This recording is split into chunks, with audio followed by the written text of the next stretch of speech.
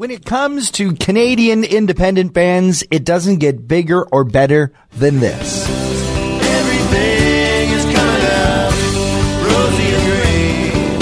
Times you'll find your senses all disjointed by the lines and wires of salesmen, cheats, and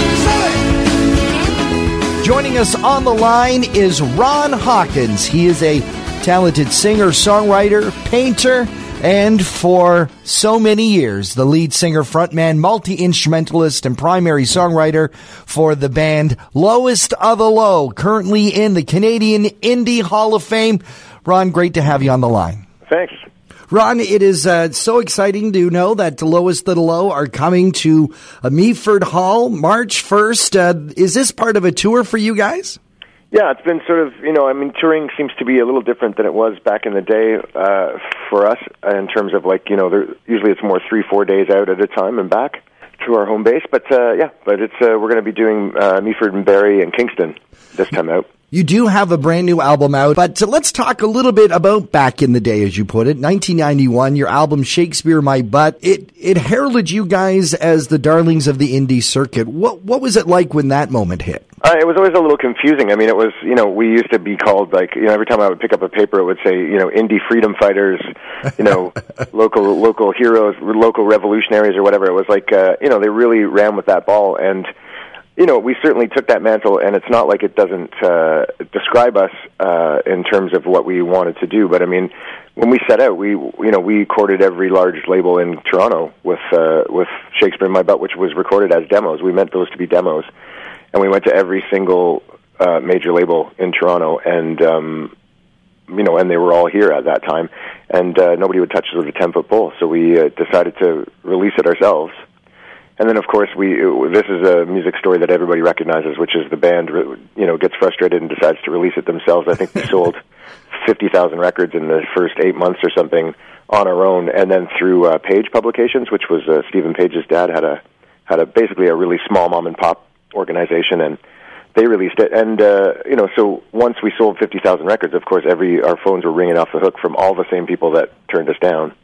It's interesting because from that moment you kind of became the harbingers of indie rock because you didn't go major.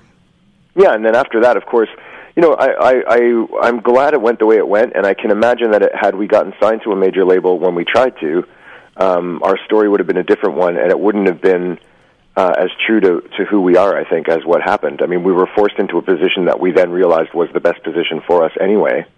And then from that point on, once I'd seen behind the curtain and realized that all these people turned us down, and then the minute we showed any signs of success, they all called again, I realized that the whole thing is smoke and mirrors, and that the music industry really, there are no, savants in the music industry discovering people. They're discovering things that already work. So, from that point on, we became very bitterly or sort of, stubbornly indie after that. It was like we wouldn't even give an inch, When you look at today's music scene, and of course, back in the day, as you said, you made your demos, then you needed someone with a ton of money to get your music out.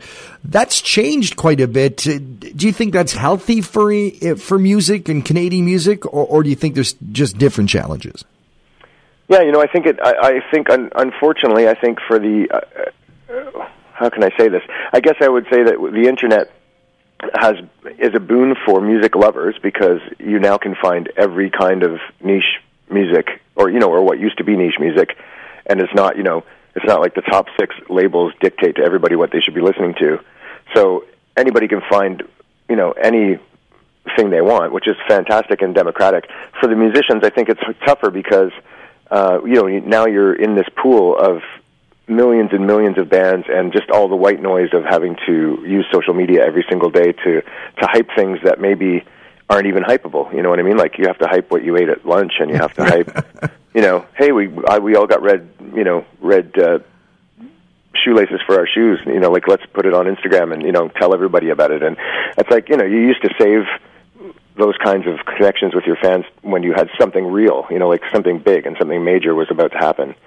So I think that's kind of diluted the sense of spectacle of everything, connections with your fans is interesting because that is something Lowest of the Low has had for so long, like certainly back in the early 90s, then again in 2000, and you're back again. You also have so many other projects that you do as a artist yourself, aside from Lowest of the Low. What keeps you coming back? Well, I think exactly that, which is that if I was some people are designed to be rock stars and some people aren't. I'm not really designed to be a rock star. I'm designed to be kind of an old school folk troubadour kind of dude. Like, I really want to talk to people, and I want to build bridges with people, and I want to, I hopefully want to have an effect in the world that's about community-based work, and like I come to it from the politics of the left and being a socialist. I grew up as a socialist, and I think that's as big a reason why I wanted to be a songwriter as the music side of it, So for me, I have the kind of grassroots audience that keep coming back. I've had people tell me, like, a lot of people don't have that kind of audience anymore. Like, they're not going to come to see you today and then come to see you in 3 months.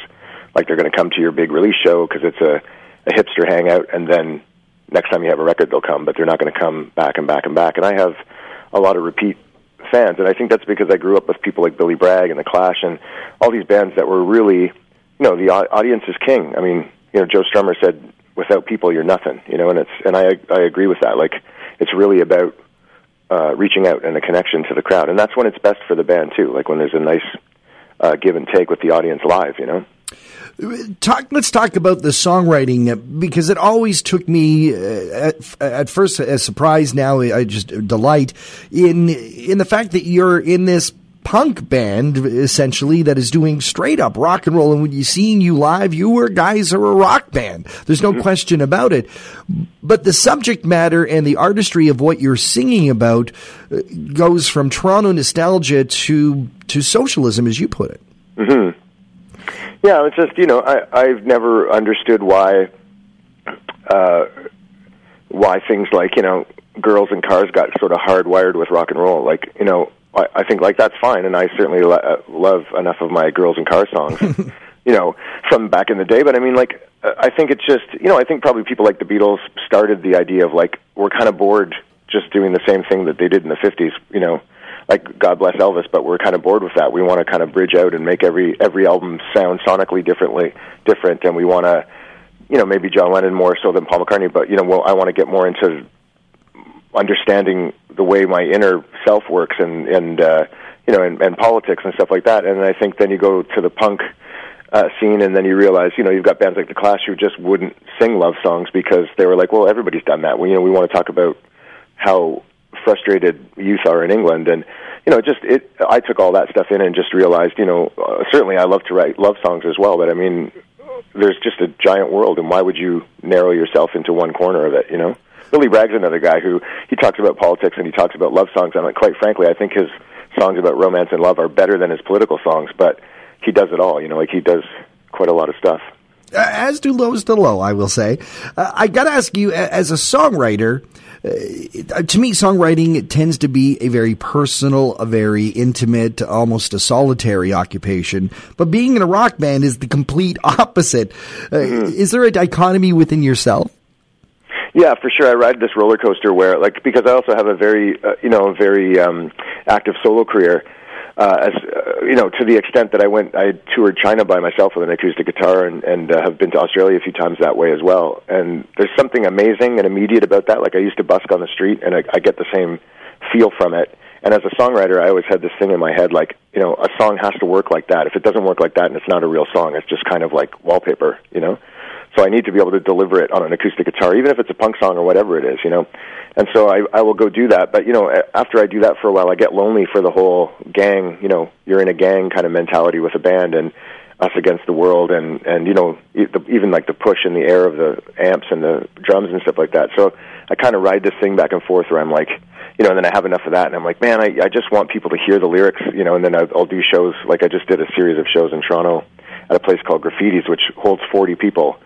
And it's a bit like a church in there. Like, you can hear a pin drop. People are listening to every word, And so then I guess the songwriting ego at times takes over, and it's like I want to hear that. I want people to respect the songs, and and then I do that for a while, and I go, no, I just want people to slam dance and throw beer bottles at us on stage. March 1st, Meaford Hall, a wonderful concert space. Have you explored that before? I've not been in it, but I have every musician I've talked to who's played it absolutely loves it. What can we expect? Obviously, some of the new stuff. How do you decide out of your huge catalog what you're going to play on stage? Yeah, well, I feel like we're in the sweet spot now. Like there was a period of time certainly that we were very stubborn about always moving forward and just pushing the new stuff and slightly peppering the old stuff in. And I think since we did a 20th anniversary Shakespeare in My Butt tour in which we just did Shakespeare in My Butt front to back, and then the encore was other songs, and among other things, I realized, wow, there's a lot of words in those songs because I was hard to breathe, all that singing.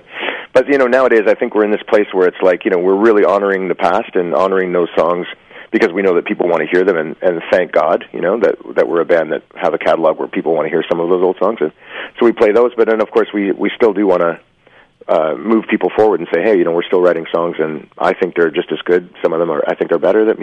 And let people be the judge of that. Well, we sure do want to hear the March 1st, Meaford Hall, Lowest of the Low live. And Ron Hawkins, thank you so much for your time here on Talk of the Town. Yeah, thank you.